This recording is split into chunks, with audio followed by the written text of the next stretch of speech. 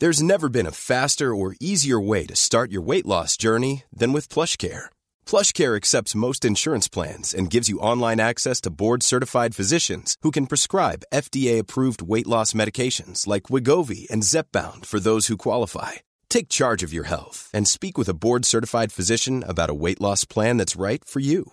Get started today at plushcare.com/weight loss. That's plushcare.com/weight loss. plushcare.com/weight loss. Hi everyone, welcome to Dan Snow's History. It's a big anniversary. You know I love an anniversary. It's Daniversary Snow on the line here. This is a big anniversary today. In 1903, on the 17th of December, the Wright brothers took their first heavier-than-air flight, revolutionising the world as we know it. I mean, imagine that. There are people alive today whose parents lived in an era before heavier-than-air travel. It is extraordinary. We are accelerating, folks. We are on a mad journey that began with someone accidentally discovering some bronze in a pretty hot fire. Anyway, and it is getting faster and faster. What is going to happen next? I don't know. But we've now got over 120 years of heavier-than-air travel. This podcast is all about that moment. It's all about the Wright brothers and how their contemporaries did not like them very much, as they spent more time fighting over their patent, suing people and grounding other aviators than they actually did working out what the next generation of aircraft was to master the race for the air. So this is a weird story. The Wright brothers, litigious, they gave up inventing to sue people. Not a good look. They were the two successful American aviation pioneers. They built and they flew the world's first successful engine-operated aeroplane. They made the first controlled, sustained flight of a powered flying machine, the Wright Flyer, on the 17th of December at Kitty Hawk in North Carolina. They were the first to invent aircraft controls, so they made sort of fixed-wing powered flight possible. And that first aircraft, which I love, I just love going to this museum. It's one of my favourite museums in the world. It's in the National Air and Space Museum at the Smithsonian. That first aircraft is preserved there. In this podcast, I'm going to tell you all about that fateful day, but I'm also going to interview Gavin Mortimer. He is the author of Chasing Icarus. That is just about early aviation, really. He's a best-selling historian, he's a writer, TV consultant, etc. And he's interviewed a lot of aviators from the early days of aviation. He's an absolute ledge. He points out to me in this podcast, the Wright brothers first flew in 1903. By the time of the First World War, which is 11 years later, so not long afterwards, aircraft were not super common in the armed forces of the world's superpowers. The USA had 2 aeroplanes in its air forces in 1914. They had 1 dirigible as well, basically what we call an airship. Britain had 2 aeroplanes and 2 dirigibles. The French, absolutely cutting edge of innovation. 29 airplanes, folks, and 7 dirigibles. Well, little old Germany, just 5 airplanes, falling well behind. But their dirigible game was strong. They had 14. And that's why the German strategic bombing campaign against Britain, as the months of the First World turned into years, in early 1915 onwards, the Germans sent their dirigibles over to bomb targets in Britain. Anyway, back to the podcast. If you want to watch documentaries about the First World War or early aviation, you can do so at History Hit TV, world's best history channel, available anywhere in the world where there is internet. Go to historyhit.tv, historyhit.tv, sign up, world's best history channel. It's like Netflix for history. You're going to love it. Tell a friend. And you can give the gift of History TV this Christmas. No supply chain issues here. Simple. You just go online, you gift it, you give it to your auntie on Christmas Day. She's happy. You're happy. You probably don't have to wrap it up. Everyone's happy. In the meantime, though, folks, here I'm talking about the Wright brothers, and you'll be hearing from Gavin Mortimer. Enjoy. The Wright brothers were born, one after the other, obviously, in 1867 and 1871. Wilbur first, and Orville, his younger brother, second. They were born in the American Midwest, and they were the sons of an ordained minister. When they were young, they were encouraged to pursue intellectual interests, to investigate whatever really sparked their curiosity. It's a lesson for all of us parents out there. As long as kids are learning, as long as they're thinking, as long as they're exploring, that's fine. They became interested in flying at a very young age. As children in Dayton, Ohio, apparently they loved a little sort of helicopter-like toy. It was powered by a rubber band. And they loved the mechanics of this toy. They took it apart, they put it back together several times. And one day, their dream was to build a flying machine big enough to hold both of them. They were independent thinkers. They were filled with kind of confidence of their own talent. and an unshakable faith in the soundness of their judgment. And they've got that from their father, this sort of evangelical, very independent preacher, this minister. And like them, their determination to persevere in the face of disappointment and adversity. It's pretty tough being a kind of itinerant preacher in a non-established church. And these qualities made them great inventors. They were mavericks. They began with bicycles. That was the craze of the late 19th century. In 1892, the two brothers opened a bicycle repair and sales shop, and they began to build bikes in 1896. They started inventing straight away. They developed a self-oiling bicycle wheel hub, which actually I need because the chain on my bike is a shambles at the moment. So self-oiling sounds good to me. And they installed a number of light machine tools in the shop. So they seized the means of production in that respect. The profits from this operation went straight into aeronautical experiments. They reinvested. They didn't take profit out of the company, folks. More tax efficient that way as well, I learned. And working with metal, working with wood, trying to make lightweight, precise mechanisms was the ideal preparation for constructing flying machines. Now, they're very interested in the accounts of a German glider pioneer, Otto Lilienthal, at the time. He was a pioneer in the 19th century. He was doing all sorts of experimentation in the 19th century. Perhaps inevitably, he died in a glider crash in August 1896. And the lads became determined to keep his legacy alive, really. By 1899, I love this, they'd exhausted every single book in their local library, and they wrote to the Smithsonian Institution for suggestions as to further reading. They knew that an aircraft like this would require wings because they generate lift. It's taking advantage of the difference in pressure underneath the wing and on top of the wing that enables planes to fly in the sky. Now, you need a propulsion system to move it through the air and create that pressure differential. And you also need a system to control the craft once it is flying. It's all very well building that paper aeroplane, but you need to drive it, you need to steer it, take it in the direction you want to go. They worked out they needed wings, as I said, but also it needed to be light enough to be driven by an internal combustion engine. They experimented with a small kind of biplane kite in Dayton in the summer of 1899. A biplane obviously has two wings running the whole of the width of the aircraft. Using that, they realised their kite could climb, it could dive, and it could bank right or left. And so with that, they decided to build their first full-scale glider. It's dangerous business, this, folks. In 1900, they travelled from Ohio to Kitty Hawk, North Carolina, and they began their full-size flight experiments. On the oceanside dunes at Kitty Hawk, there were regular breezes, and importantly, there was a soft landing. The sandy soil was perfect for their experimentation. They started on tests, they moved up to gliders, and they both separately piloted gliders during the testing process. They used to take it in turns. In 1903, the brothers built an aeroplane. It was called the Wright Flyer 1. They had wooden propellers. The men had designed and carved themselves beautiful things. It had a gasoline engine. Fuel was becoming lighter. You didn't have to take great big bits of rock, coal anymore. You could use fuel, liquid fuel, gasoline, the new wonder fuel 20th century. What could possibly go wrong, fellas? Let's just burn loads of gas. It's going to be great. Anyway, seemed like a good idea at the time. And at 10:35 on the morning of the 17th of December 1903, Orville was at the controls. He lay down on the plane's wing surface and brought its engine to life in preparation of launching it and himself into history. His diary tells the story. When we got up, a wind of between 20 and 25 miles was blowing from the north.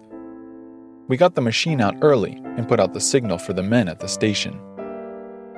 After running the engine and propellers a few minutes to get them in working order, I got on the machine at 10:35 for the first trial.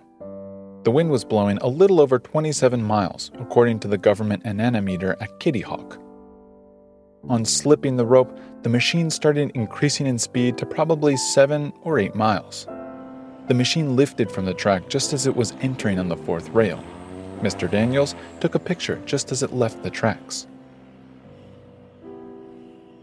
I found the control of the front rudder quite difficult on account of it being balanced too near to the center, and thus had a tendency to turn itself when started.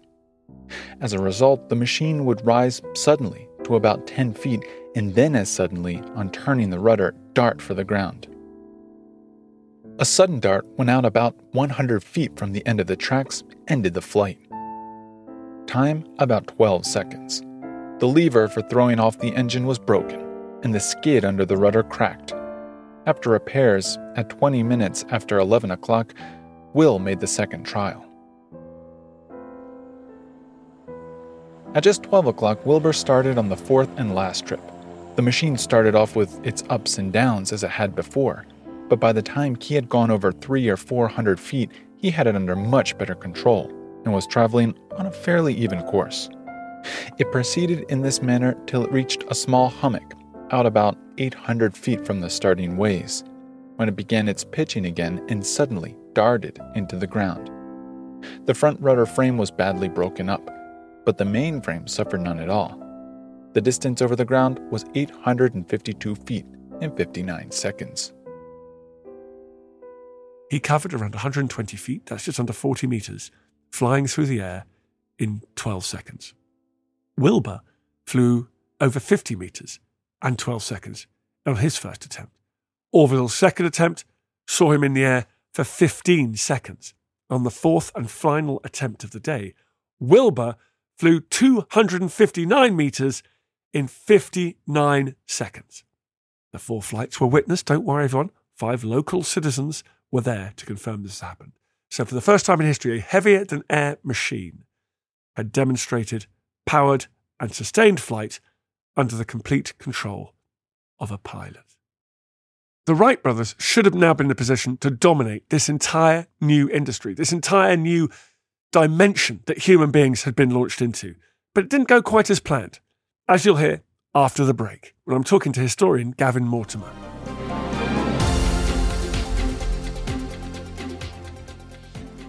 Hello, if you're enjoying this podcast, then I know you're going to be fascinated by the new episodes of the History Hit Warfare podcast, from Napoleonic battles and Cold War confrontations to the Normandy landings and 9/11.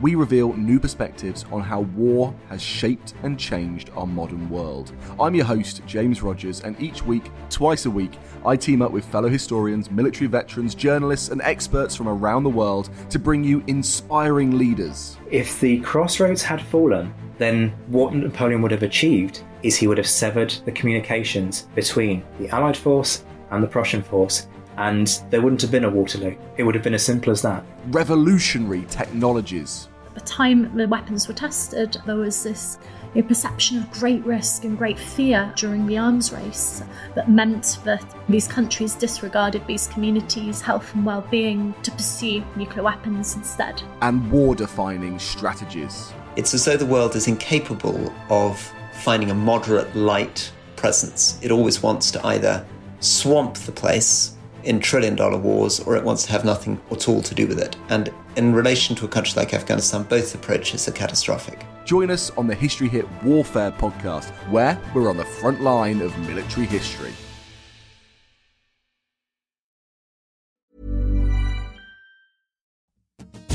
Hey, I'm Don Wildman, and on American History Hit, my expert guests and I journey across the nation and through the years to uncover the stories that have made the United States.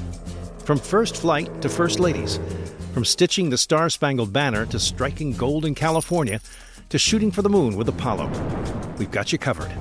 Catch new episodes of American History Hit, a podcast by History Hit, every Monday and Thursday wherever you get your podcasts. There's never been a faster or easier way to start your weight loss journey than with PlushCare. PlushCare accepts most insurance plans and gives you online access to board-certified physicians who can prescribe FDA-approved weight loss medications like Wegovy and Zepbound for those who qualify. Take charge of your health and speak with a board-certified physician about a weight loss plan that's right for you. Get started today at plushcare.com/weight loss. That's plushcare.com/weight loss. plushcare.com/weight loss.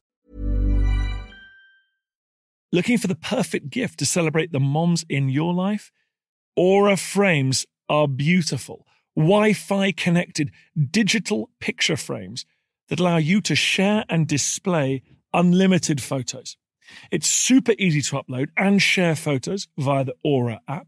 And if you're giving an Aura as a gift, you can even personalize the frame with preloaded photos and memories. And also remember, when using messaging apps, they shrink the photos. You cannot print those out. You cannot blow them up. This is high quality imagery going to one of the most important people in your life. The Aura app is super easy to set up. It takes about 2 minutes.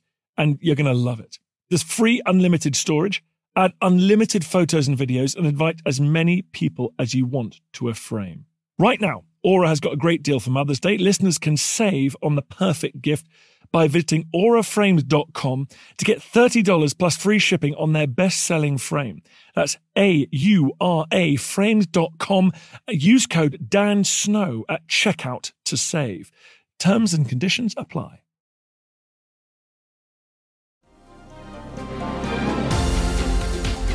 Hey everyone, you listen to History. We're just talking about the Wright brothers' first flight, the flight that changed the world. But things didn't quite go as planned after that. I'm here with Gavin Mortimer. Gavin, thank you very much for coming on the pod. A pleasure, Dan. Good to be with you. Is it me, or do we sometimes underestimate? We remember people as inventors and pioneers, but we then downplay their business acumen, that they were also entrepreneurs, showmen, often with quite pointy elbows. Well, absolutely. And this was a great flaw in the Wright brothers, is that they were inventors and they certainly were not entrepreneurs. And in the years after their Kitty Hawk flight in December 1903, they allowed themselves to be overtaken by rivals because they weren't visionaries. They didn't understand quite the potential of what they'd invented. Yeah, I'm always so interested. It's like those quotes from people who pioneered computers who said there may be a computer in every city by the year 2000. What do you think that they thought they were trying to do?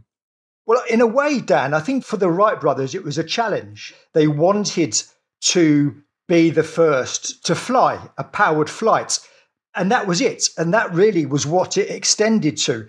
And that they were both engineers. And of course, that was the secret, in a way, of their success, is that they approached the problem of flight from an engineering point of view, not a scientific point of view. Orville, in particular, was a great bicycle engineer, the bicycle craze of the 1890s, particularly in the States. And then that began to peter out at the end of the 19th century. And so they looked to another challenge. And it was only in 1899 that they wrote to the Smithsonian Institute to say, we're interested in jumping on the aviation bandwagon, if you like. Please, can you recommend some books for us? And so they recommended the books.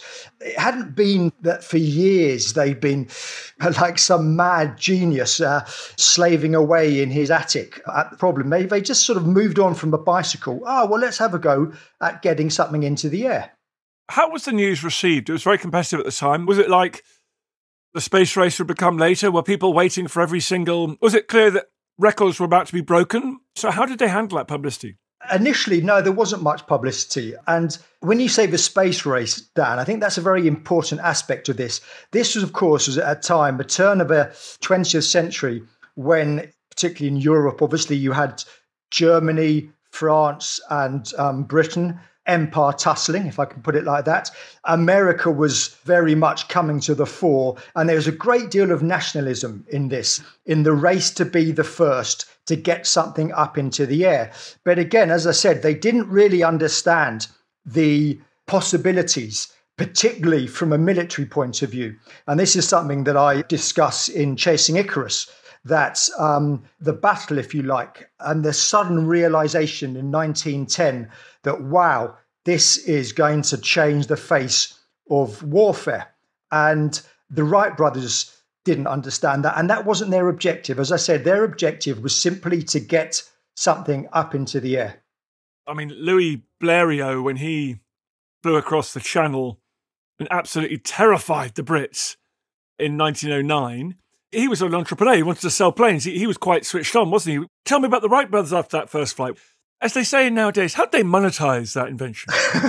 Well, they didn't, Dan. What's often forgotten is that after the initial success in December the 17th, 1903, the year that followed was an anticlimax. They were trying to evolve and develop their invention, and there was more failure than success. And it wasn't until July 1905 that when they adapted the elevator, the forward part of the aeroplane, and they flew, it was for about 39 minutes. That was when one has to say, Dan, that there was a certain reluctance to monetize their invention initially, because they didn't quite believe in it too. Yes, they'd got something up in the air for a brief period. And it's quite interesting that, funny enough, at first, to really see the possibility, the first nation was Great Britain. And they sent Lieutenant Colonel John Capper over to the States in 1904.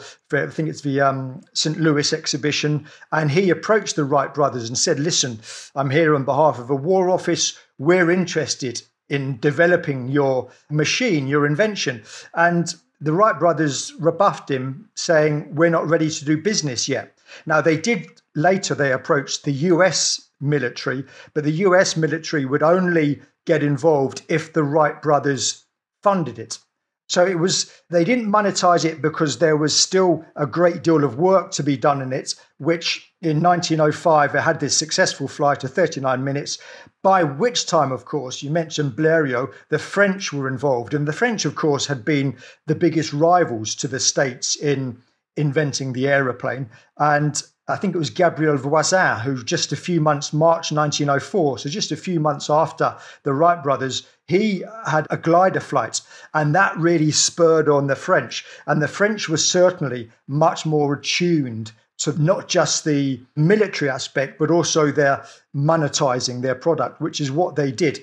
And by which time the Wright brothers had begun to see the rivalry. They didn't like it. They were very litigious. They came from a litigious family. Their father had waged a 10-year battle against the church. And so they then really, I suppose, channeled their energies as much into legal disputes as into developing their aeroplane. They must have made themselves very unpopular, just suing everybody and being very litigious. There's a great cartoon that appeared in 1910. There was a big aviation cup meeting in New York, which brought together the best flyers of the world, mainly British, French, a couple of Germans and Americans. The meeting only took place after the organisers had gotten assurance from the Wright brothers that they wouldn't sue any of the foreign aviators. And a cartoon appeared in one of the New York papers, and it was of the Wright brothers standing on the ground, looking up at the sky, shaking their fists and shouting, "Get out of my air!" And that was very much. They were mocked in the end. It was a bit sad because they weren't charismatic people, the Wright brothers. They were very earnest, they were very pious, and they were totally unprepared for the fame that came with their invention in every aspect. And it got to the point in around about 1910, which, as I write in the book, was really the seminal year for the development of the aeroplane, that they were being mocked as fuddy-duddies and just, I suppose, almost as Victorians in this new exciting age.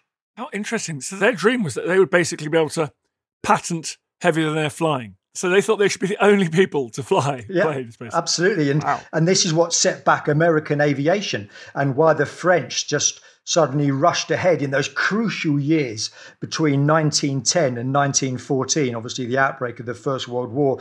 There's some extraordinary figures, Dan, in 1910, the respective air strengths of Germany, they had 14 dirigibles and 5 aircraft.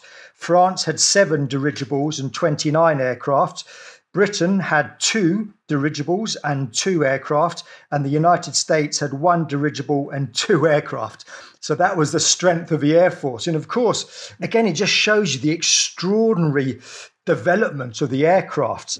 Within 5-6 years, you had the fighter aircraft, the Red Barons, the McMannocks, and bombing aircraft that were going across, quite crude bombing aircraft, just dropping a shell over the side of the aircraft. But nonetheless, this is the extraordinary strides that were made in those years. And America were left behind, really, because the Wright brothers, I should say just quickly, Dan, is their biggest rival, their biggest competitor was Glenn Curtiss, a fellow American who produced some of the great aircraft in the interwar years.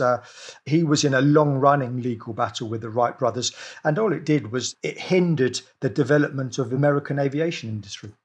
Speaking of dirigibles, I learned from you, I knew that Alcock and Brown, 1919, the first transatlantic flight, unbelievable story in its own right, but that was not where it all began. Tell me about the first attempt. This book, Chasing Icarus, that I wrote a few years ago, which I have to say I'm more a military historian, but it was a wonderful book particularly to research and to write. And it was about this 17-day period in October 1910 when the world still wasn't sure if it was going to be the dirigible or the aircraft. Now, that sounds completely mad to us now, but I first developed an interest in early flight, going to RAF Hendon. I'm from that part of London, and as a young boy, standing underneath the old Sopwith Camels and thinking to myself, my goodness, I would never have got in one of those things. And they were very, very brave explorers, these men, but they were sort of looked on as well, not slightly wacky, completely wacky. Anyone getting into those things. And the dirigible, just by its very nature, seemed more stable, seemed more solid. An American man, Walter Wellman, in 1909, he'd attempted to sail to the North Pole in a dirigible, which ended in disaster and humiliation. He was widely ridiculed. So he thought to himself, right, I'll show them. I'm going to become the first person to make a transatlantic flight.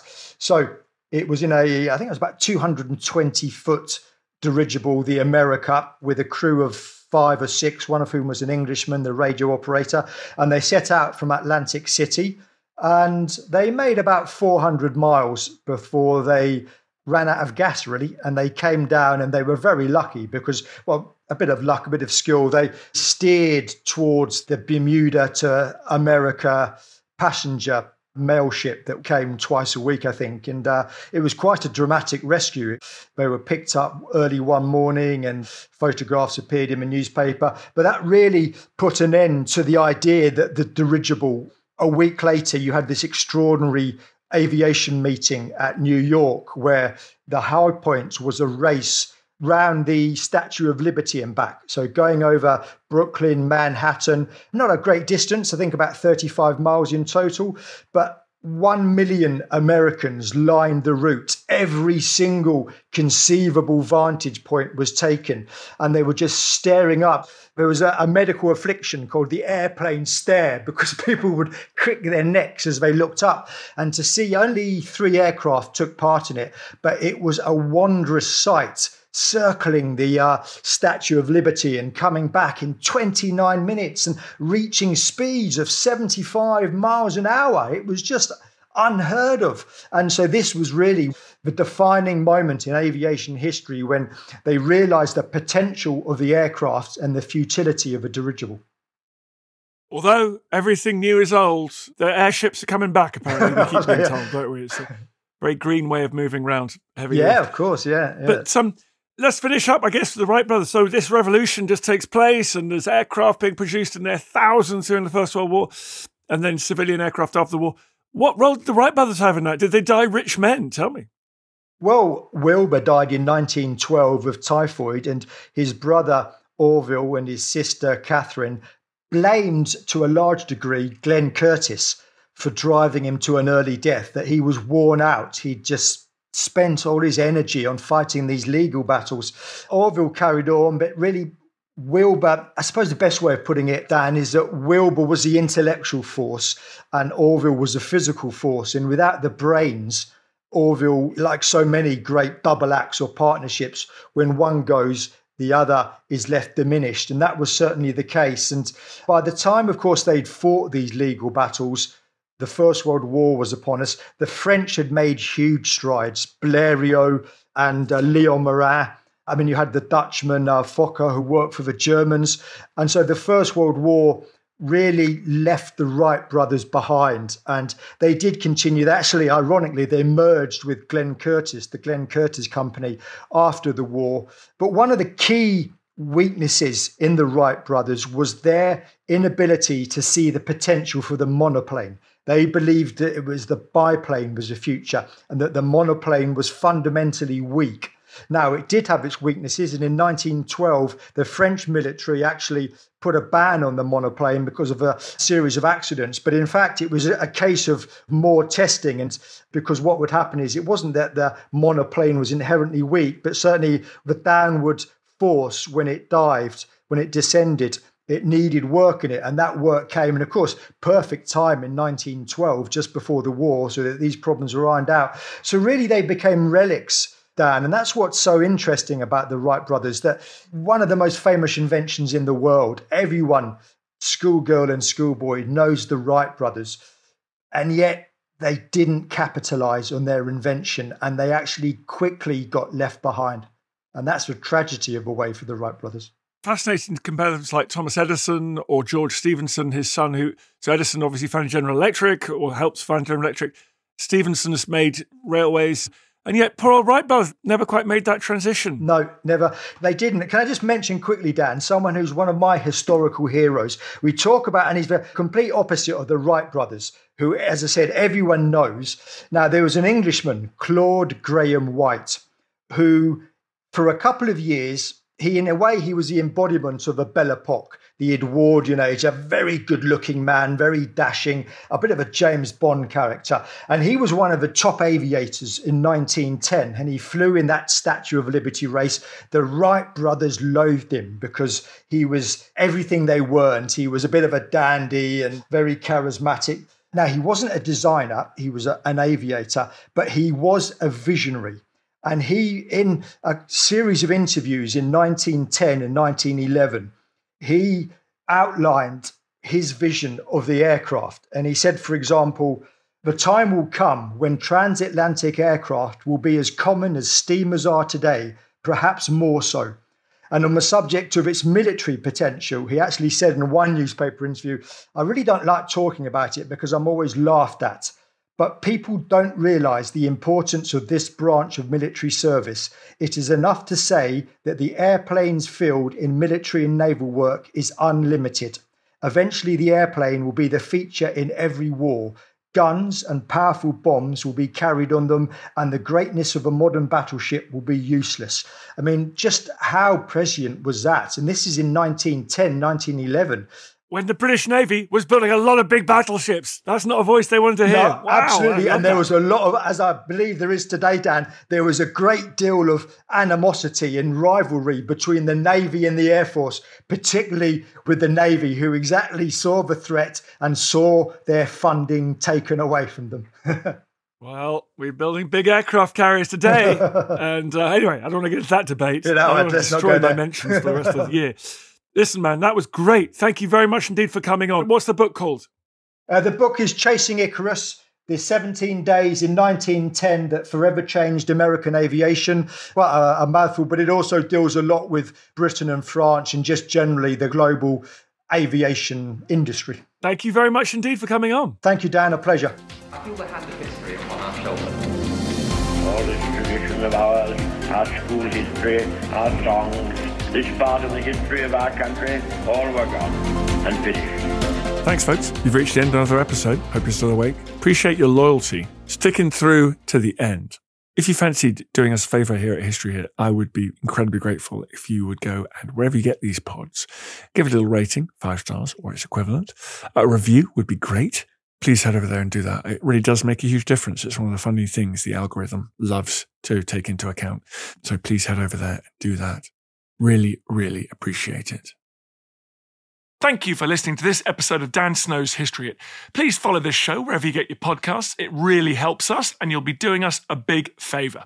Don't forget you can also listen to all of these podcasts ad-free and watch hundreds of TV documentaries when you subscribe at historyhit.com/subscribe. As a special gift, you can also get your first 3 months for just £1 a month when you use code DANSNOW at checkout.